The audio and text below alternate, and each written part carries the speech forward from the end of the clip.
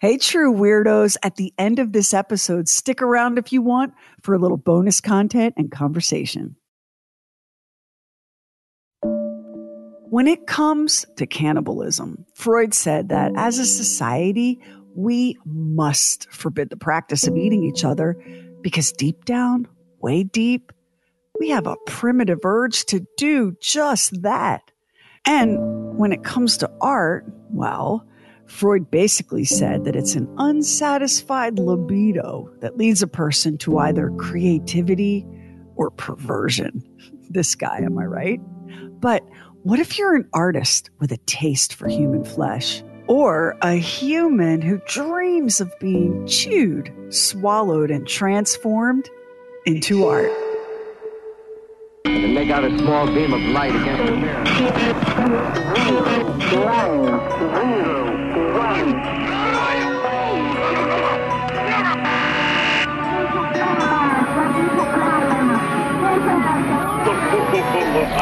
Truly weird stuff.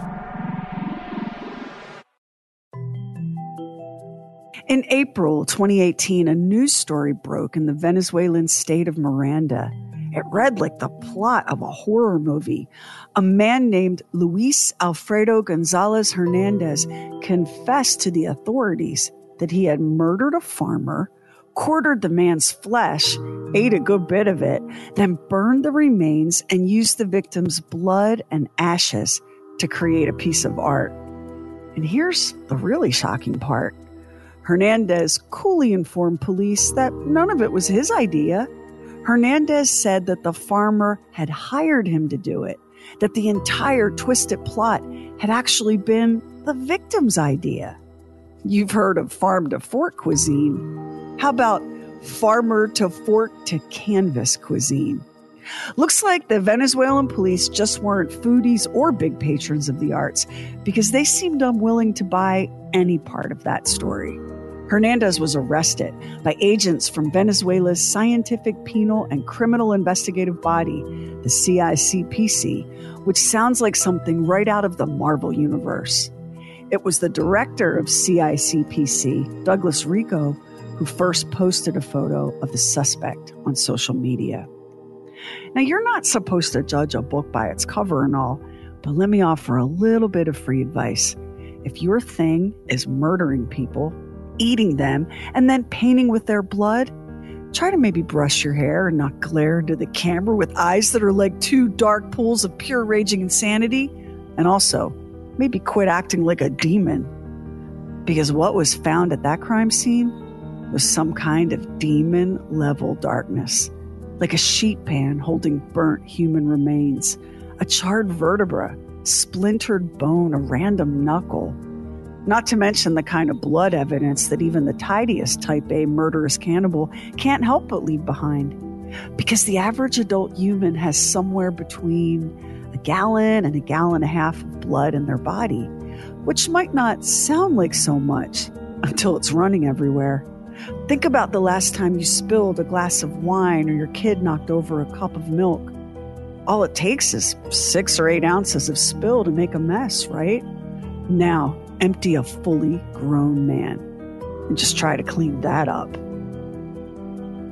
And the artwork that Hernandez made with the blood and singed bone and ashes of what was left of his victim, it's not what you might expect. At the scene, investigators found a painting of apples next to a pitcher full of tulips, the kind of thing your sister-in-law might do at one of those drink wine and paint places.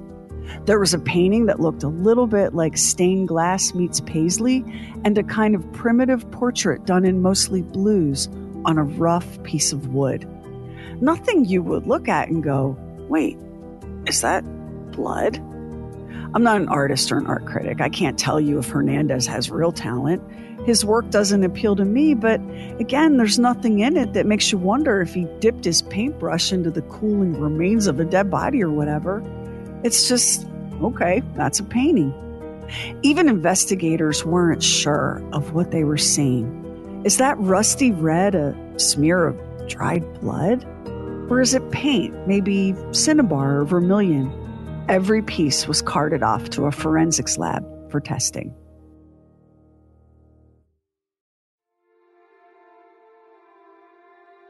So, cannibal art is a thing, but it's usually art about cannibalism, not art made by cannibals. A person can go their whole life not even knowing this exists.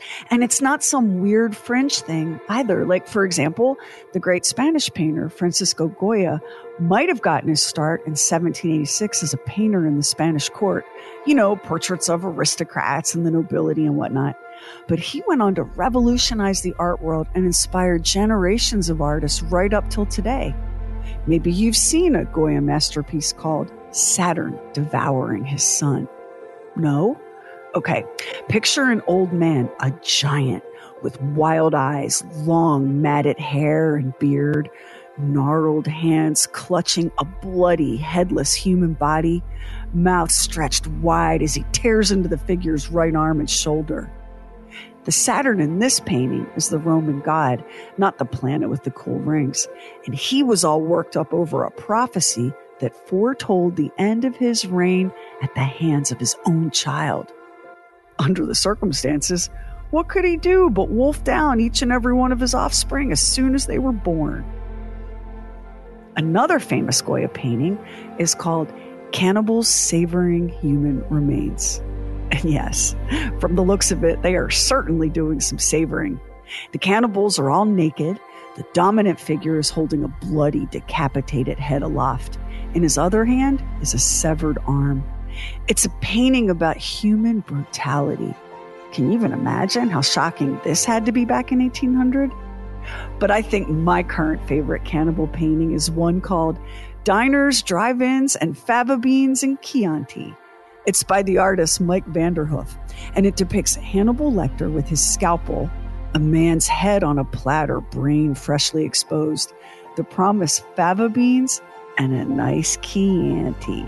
And jumping into the shot with his trademark shock of bleached hair, goatee, manic grin, and bowling shirt is Food Network star Guy Fieri. Here's the sack that contains the brain.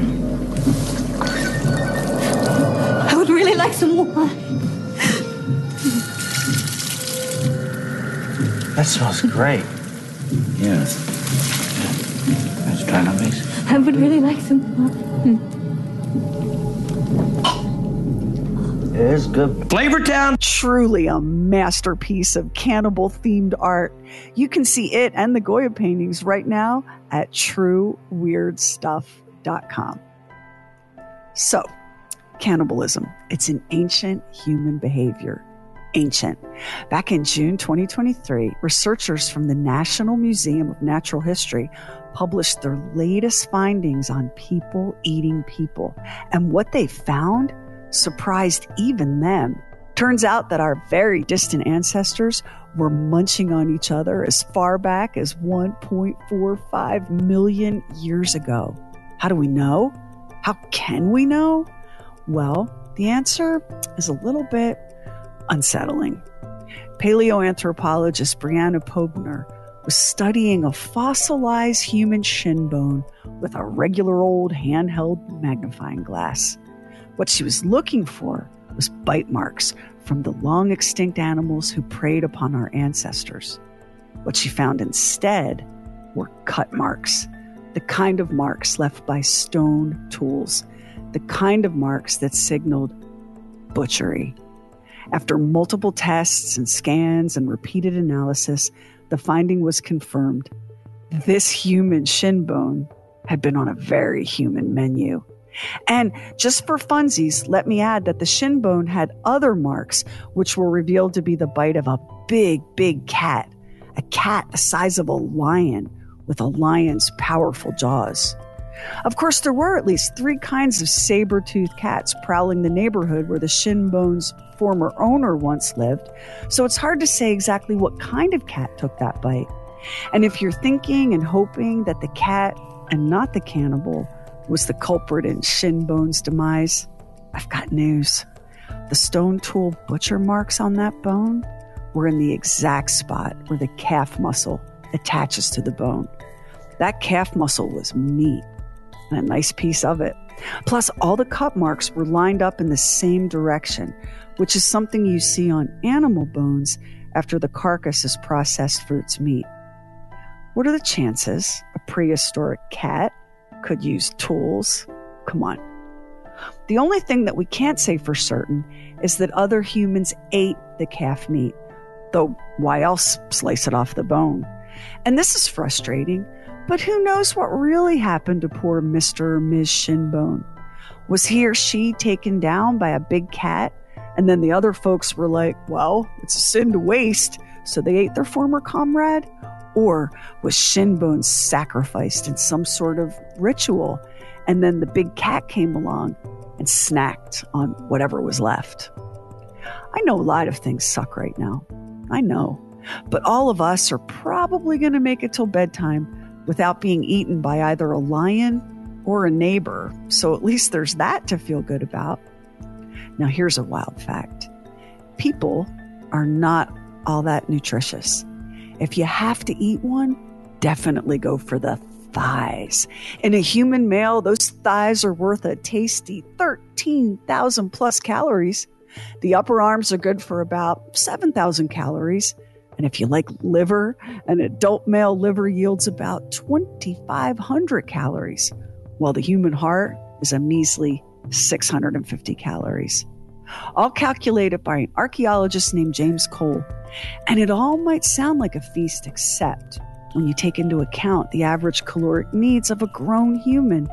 If you go with the standard 2,400 calories per day, one anatomically complete modern human, that's you, can give a population of 25 other humans about half their daily calories. That's it.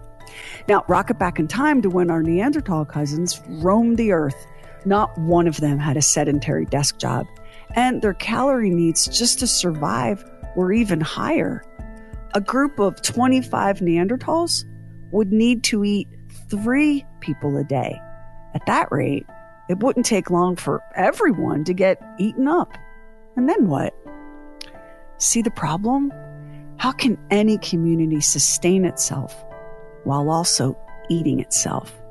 And also, why even go to the bother of eating a person when there were giant bison or woolly mammoths to be had? So much more meat on those animals, and none of the awkwardness of turning a fellow hunter into steaks.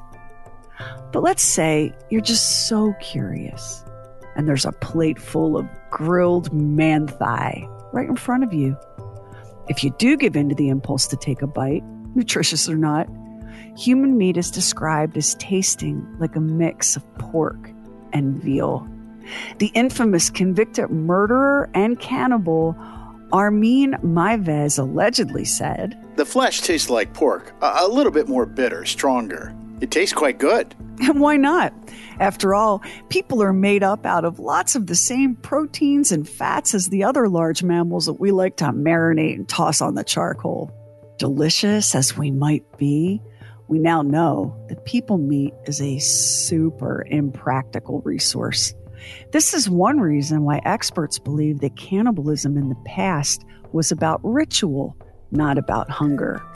Though, of course, hunger has driven even modern people to the extreme step of eating their own kind.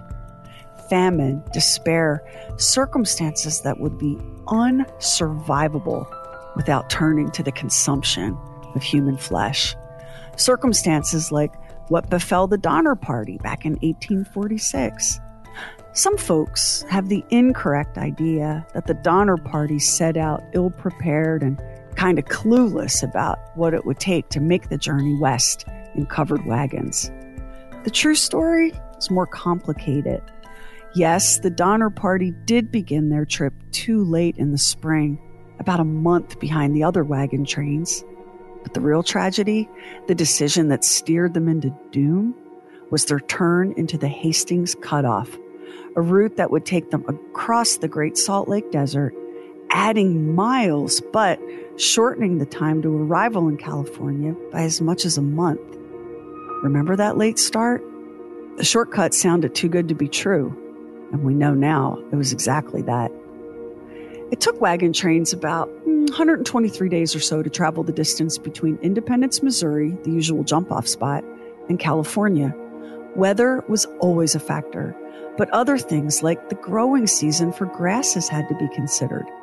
Grasses were like gas stations to teams pulled by horses and trailed by livestock. Miscalculate any of these variables, and you might find yourself stranded in near Arctic conditions. And no, the Donner Party was not equipped to withstand winter in mountains so hostile to human survival. Misled by an unreliable guide, the pioneers took what had promised to be this incredible shortcut to California, only to find themselves snowbound in the Sierra Nevada mountains. Blizzards, sub-zero temperatures, no plant life, wild game out of reach. Their food soon ran out, and starvation set in. The few survivors of the doomed wagon train resorted to eating the flesh of their dead companions, whose bodies were stacked into snowbanks. Of the 81 souls who embarked on that journey, only 45 survived, 32 of them children. It was those survivors who shared the harrowing and horrifying truth of what had happened to the Donner Party during that long, terrible winter in the Hastings Pass. And much more recently, in October 1972, a flight carrying an amateur rugby team from Uruguay to Chile crashed in the Andes Mountains. 12 people were killed, 33 more survived, some with significant injuries. The crash site could not have been more remote, with winter closing in fast.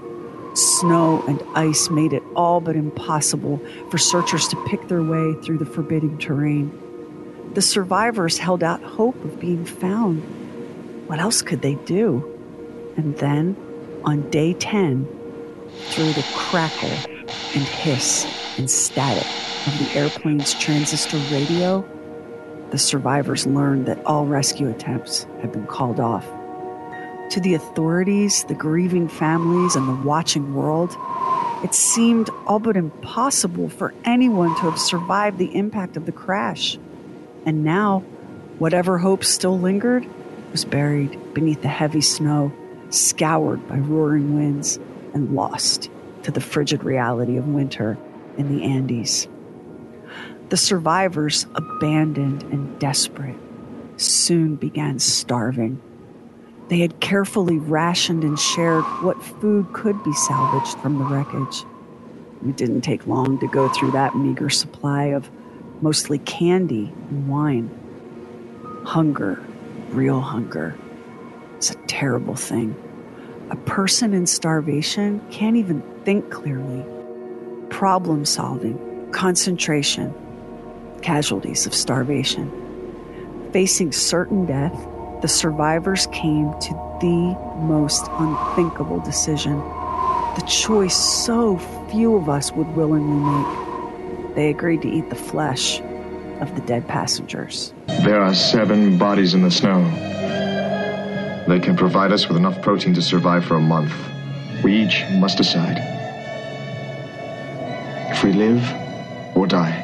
That's from the iconic 1976 movie Survive, based on this true and terrible story of Uruguayan Air Force Flight 571. Sidebar. As a Gen Xer, having to resort to cannibalism was, along with quicksand and scorpions, something I fully expected to have to deal with a lot as an adult. All of us were so busy figuring out how to dodge those hazards that we didn't really learn how credit cards work, and that was kind of a mistake. Oh well. But before we leave the passengers of Flight 571, stranded in the icy, remote forests of the Andes, grimly carving off strips of the frozen flesh of their former companions, you should know that this story has a happier ending than anyone could dare to hope for. And by happy, I mean as happy as it can be given the circumstances: horrific plane crash, frostbite, hypothermia, and of course, cannibalism. So there were 33 survivors of the crash. 6 died in the weeks that followed. 8 more died when the fuselage of the plane, shabby and inadequate shelter that it was buried by an avalanche. Ultimately, only 16 people survived Flight 571, and their rescue only happened because 3 of them left the wreckage and set out to find help. On December 22nd and 23rd, 1972, the remaining survivors were rescued by helicopter. They had, against all odds, managed to keep themselves alive for 70 days. It was a miracle. They even called it the Miracle of the Andes. The survivors were greeted with shock and wonder and joy and relief. And because people can be such judgy assholes, no small amount of outrage and revulsion at the news that they had consumed human flesh. Thank God the internet hadn't been invented yet. Can you even imagine the keyboard warriors weighing in on this story? So yeah, as a species, we do have a history of people eating people. Ritual, desperation, insanity, pick your reason. And our man in Venezuela making art out of what was left of his victim, the farmer, not the first or only instance of human remains or bodily fluids being transformed into art. Ever heard of the performance artist Rick Gibson? He's got a delightful little piece on the subject of cannibalism on his website, rickgibson.net. I was given a bottle of preserved human tonsils by a friend of mine in London. He was hoping that I would make a pair of earrings out of them. Instead, I decided to eat them. Preserved in alcohol, they made a wonderful canapé. By eating these hors d'oeuvres at 1:30 p.m. on 19 July 1988 at the corner of Erskine Road and the High Street in Walthamstow Market, I became the first cannibal in British history to legally eat human meat in public. A year later, I publicly ate a slice of human testicle next to the Lewisham Clock Tower. England is a marvelous country because it has no laws against cannibalism. And there's Arthur Bearzinch, a Latvian artist who created some controversy when he live streamed this performance. 2 of the artist's assistants agreed to let Bearzinch slice off a piece of their flesh with a scalpel. Bearzinch sauteed those human cutlets in a sizzling pan, then fed the assistants their own meat. The point of it, according to Bearzinch, is that a consumer society consumes itself. The public response was more like, "Oh my God, gross, make it stop, that is disgusting, ew." Chinese artist and self-professed cannibal Zhu Yu got an even bigger reaction from the public, not to mention Scotland Yard and the FBI, when in 2000 at an art festival in Shanghai. His work was entitled Eating People. It was performance art and consisted of Zhu Yu cooking and eating what he claimed was a human fetus. It was outrageous and an outrage and brought law enforcement running. The fetus in question was later said to be something the artist had created using the body of a duck and the head of a baby doll. But Zhu Yu's work, this piece and others related to it, took on another life when some of the images were pirated and used by the Turkestan Islamic Party for an anti-Chinese propaganda campaign. The artist said, "No religion forbids cannibalism, nor can I find any law which prevents us from eating people. I took advantage of the space between morality and the law and based my work on it." He's not exactly right about the laws. Spain comes to mind first.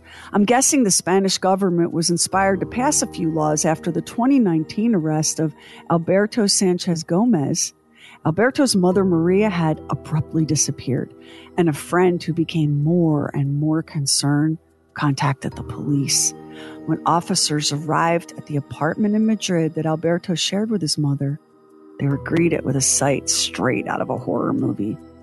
Alberto's mouth was stained with blood, and human flesh was found under his nails. So he's not just a complete psycho, but he's a messy eater on top of it.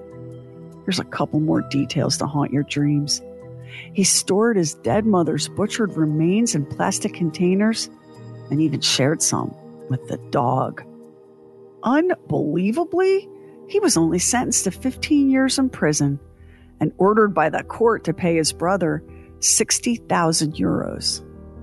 Sorry, but how do you kill your mother and eat her and only get 15 years?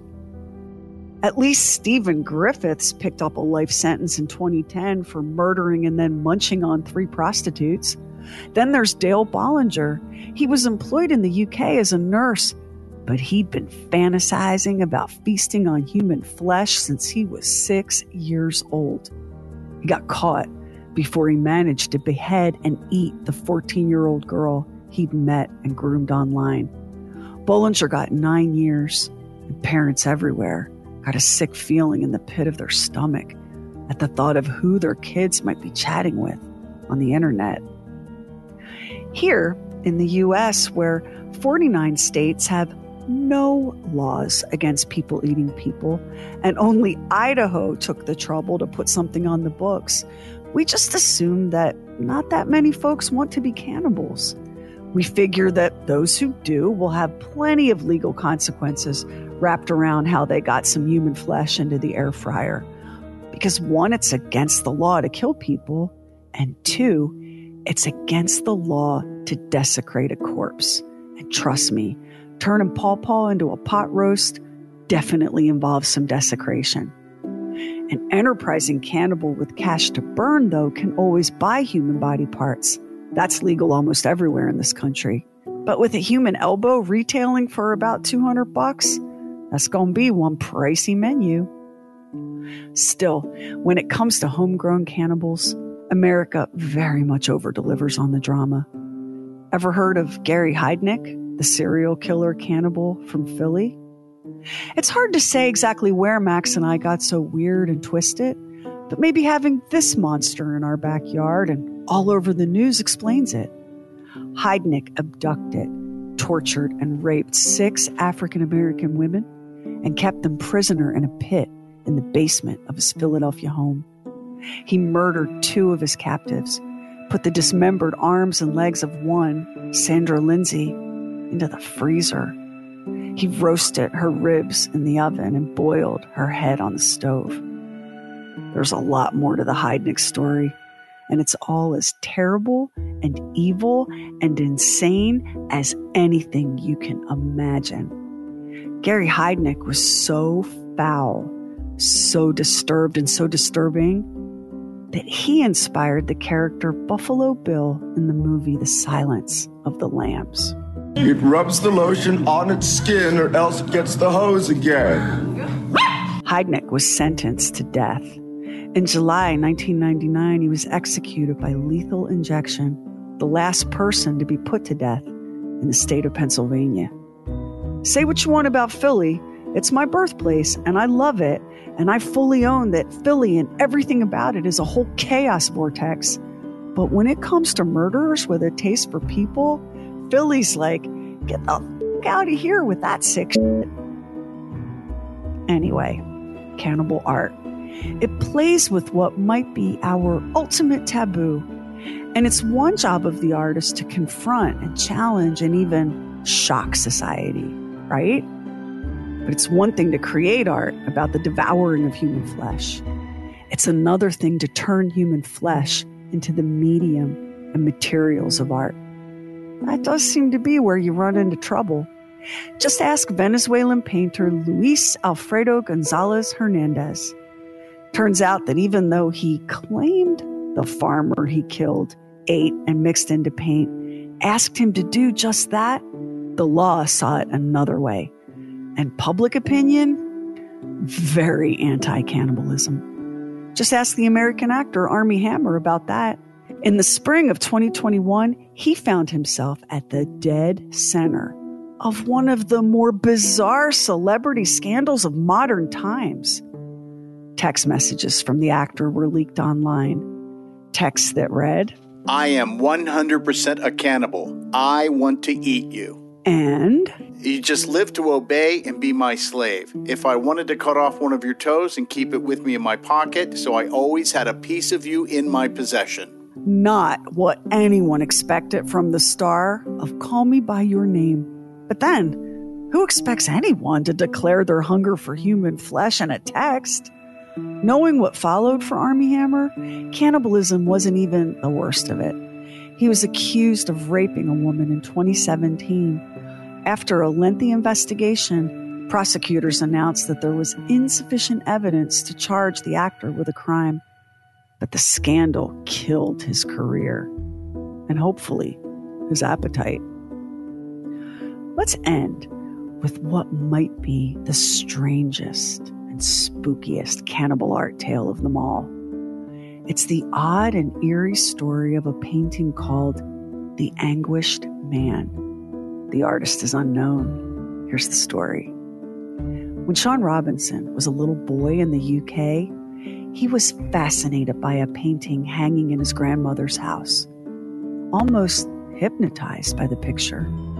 He described spending hours staring at it, almost in a trance. Many years later, his grandmother left that painting to Sean in her will. A grown man by that point with a family of his own, Sean Robinson brought the painting to his house in Cumbria. That's in the far northwest of England, hugging the border of Scotland. The painting. Picture a human figure from the shoulders up. The eyes are wide, staring. The mouth a perfect O of fear. Or is it surprise? It's hard to tell. There's something crude about the figure, something raw and unfinished. The background of serene blues only highlights the hot, glaring orange of the flesh. There's the suggestion of teeth in the open mouth, jagged, pointy. Once the painting was hung in the Robinson home, strange things began to happen. The entire family was soon afflicted with terrible nightmares. Doors opened on their own. Sounds of screaming shattered the quiet nights. How do you even begin to understand or explain this kind of terror? This kind of crazy mystery? Robinson decided that the bizarre goings-on in his home must surely be connected to the painting. He got busy researching the artwork. A lot of us might have gotten busy killing it with fire, but you know how these stories go. It appears we've inherited a haunted painting, and rather than cast the unclean thing into the night and douse the house in holy water, let's pop around to the library and see what the dealio is. Robinson discovered that the artist, again, whose identity has never been revealed, had mixed his or her own blood into oil paint to create The Anguished Man. The artist died by suicide not long after the piece was completed. The paint probably hadn't even fully dried, you know? This is the part where you might be tempted to get that painting as far away from your home as possible. But Robinson refused to part with it. He would not consider selling it, refused to even entertain the idea. Instead, he locked the painting away. Now, even if you don't believe in ghosts or the supernatural or any of that stuff, you can at least understand how a portrait rendered in human blood and bone might be just a little bit haunted. I mean, if anything's going to be haunted, it's got to be that. You can sometimes find fakes of The Anguished Man for sale on sites like eBay. Hey, the next time you're bored, just do an eBay search for haunted paintings. There are some spectacularly creepy finds just waiting for your bid. Wouldn't a murky acrylic of a murderous clown poltergeist look just amazing hanging over your couch? Or how about a genuine antique hand-colored engraved print from the mid-19th century featuring Australian cannibals performing a human sacrifice? And if there's any way you can afford the 1969 painting called simply Cannibal by the outsider artist L. Weitzman, jump on that. Just maybe don't hang it in the dining room. When it comes to cannibal art, there's something for everyone on your holiday gift list. Depending, of course, on your taste.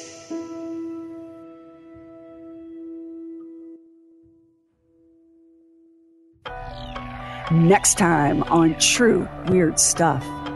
It was supposed to be a school. It was supposed to turn troubled kids into productive citizens. Instead, it was a place of pain, horror and torture and graves, dozens and dozens of unmarked graves on the next True Weird Stuff.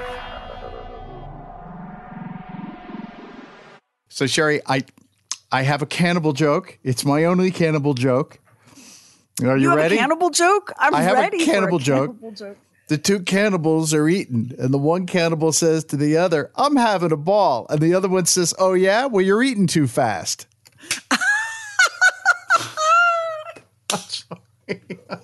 That's a good one.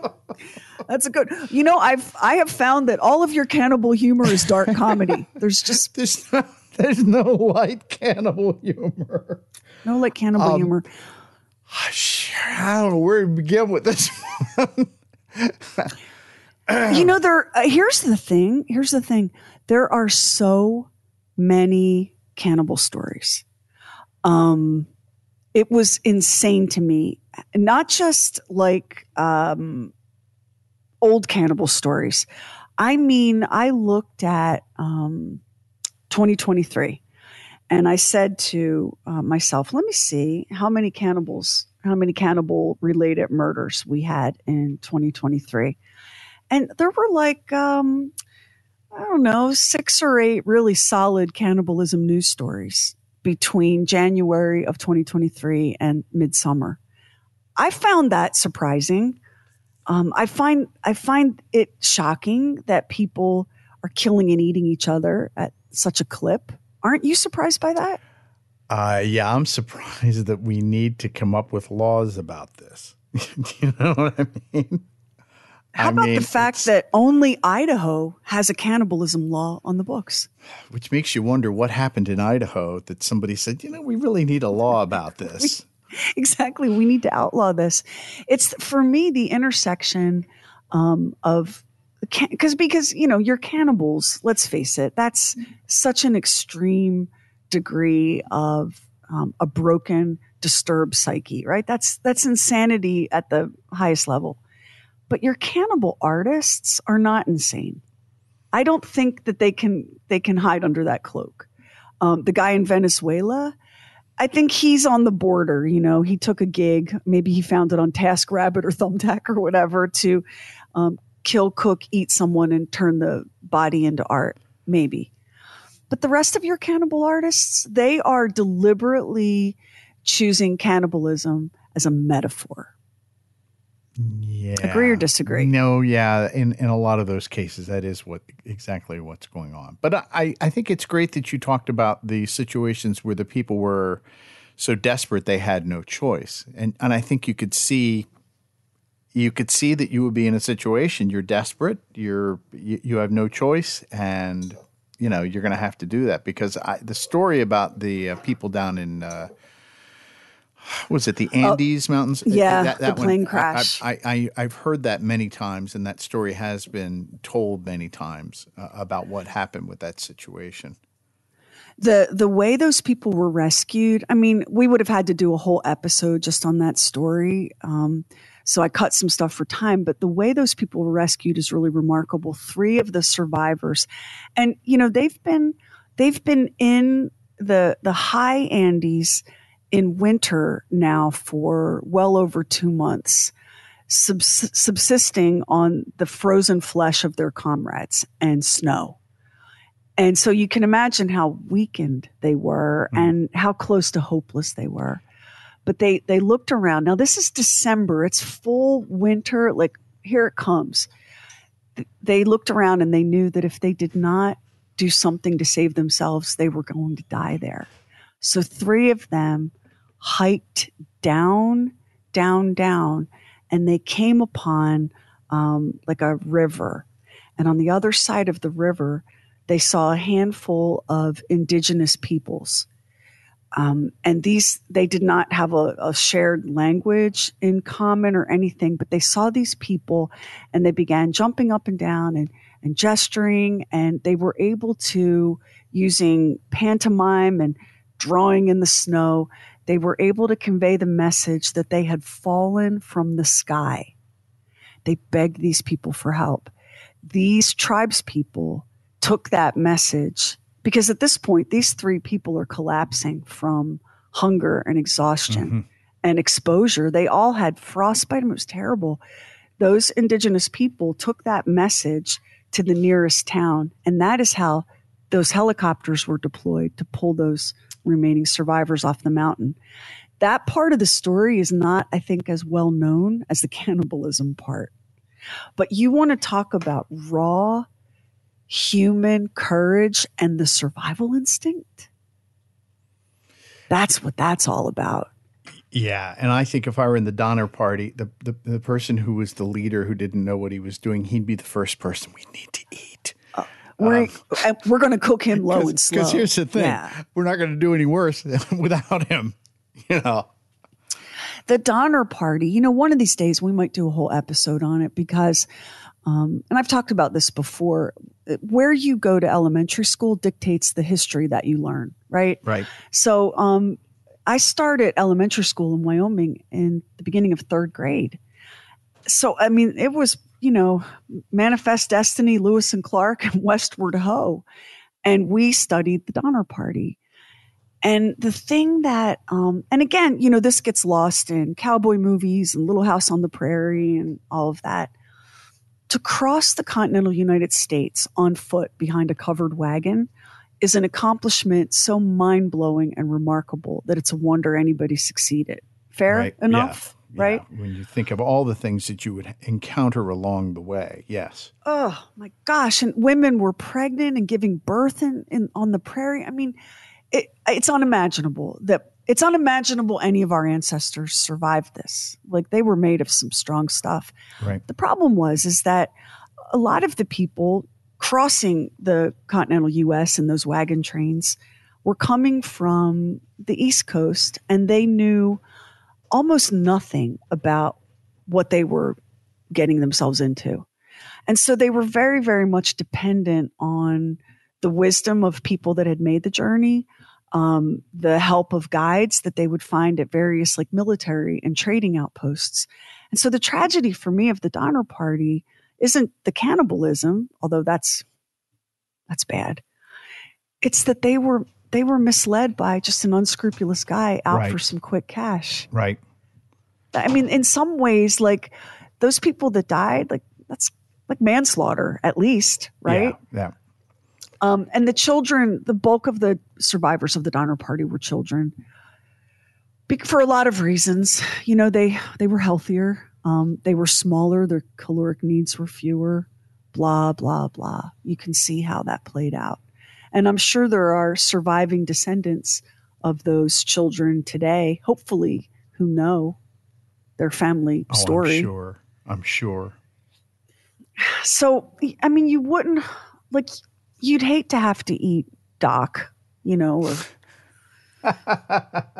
your dentist or whatever. But, if you had to, and that person is already deceased and frozen in the snow, could you, if you had to, if your life depended on it? You know what? You don't know what you would do unless you were confronted with that. You really don't. And I'm sure that it has to be a pretty high level of desperation where you say there's nothing else that I can do. You are literally starving to death. And what starvation does to people are like, oh, I'm so hungry. I'm so hangry. Have you ever really been hungry? Like real hunger? The kind of hunger that sends you into madness? That's the kind of hunger that people on that crashed plane felt. That's the kind of hunger that people in the Donner Party felt. You could get it down. If you had to, yeah, because you're realizing that if I do not do this, then I will not live. And if you have that will to live, that you're going to you make all kinds of compromises. Well, obviously these people did, and there's no reason to believe that any of these people weren't just reasonable people who were in a situation. But the Donner and this soccer team up in the Andes. I would hate to be in that position. I don't think. Well, there are clearly a handful of people out there who are like, I'd kind of like to eat people, like the actor Armie Hammer, which was shocking. the cannibalism business was shocking with Armie Hammer. I did enjoy. There was the cannibal Armin Maives, who gives us a very nice description of what it tastes like. Yikes is all I can say. He says that guy. It tastes quite good. That guy, right? I think my favorite thing that I learned with this episode is, people are just not nutritious. Like you're going to need to eat a lot of them to sustain yourself. And that's a comforting thought. So if you're listening to this right now and you've got like a secret hankering to just gobble that baby right up. Listen, if you're doing a low carb, a keto, something like that, I think you're in pretty good shape here, right? I don't think there's a lot of carbs with human flesh. So go for the thighs. The calf. Apparently the calf is what you want to go for. Succulent, well marbled, and delicious. We've got some images of the Guy Fieri Hannibal Lecter painting. That is a riot. Is that not hysterically gross and funny? We've got that and a couple of the Goya paintings that we mentioned and stuff. We'll put them up on our website, trueweirdstuff.com. Hey, Sherry, I'm having a ball. Welcome to Flavortown. Thanks so much for listening. We'll see you on the next True Weird Stuff. And if you listen to us on Apple Podcasts, hit the plus button in the top right corner. And now it helps an independent podcast like ours to get discovered. And we really appreciate it if you subscribe, rate, and review True Weird Stuff. Hit our website, trueweirdstuff.com, for show notes and photos and videos when we have it, and bonus content. Everything True Weird is waiting for you at trueweirdstuff.com. And follow True Weird Stuff on Instagram and Twitter. True Weird Stuff is a Now Media production. Our executive producer is Anthony Garcia. The show is written and hosted by me, Sherry Lynch, along with my deeply weird director, Max Sweeten. Our equally odd producer is Carrie Bowser. Additional production by the mysterious Stephen Call. Our digital witch and social media cult leader is Heather Furr. Original graphics by Kevin Nash. Original artworks by Olivia Axlin. True Weird original music composed and performed by Jack Griffin and Zane Nash. Copyright 2023 Now Media. All rights reserved. All wrongs remembered.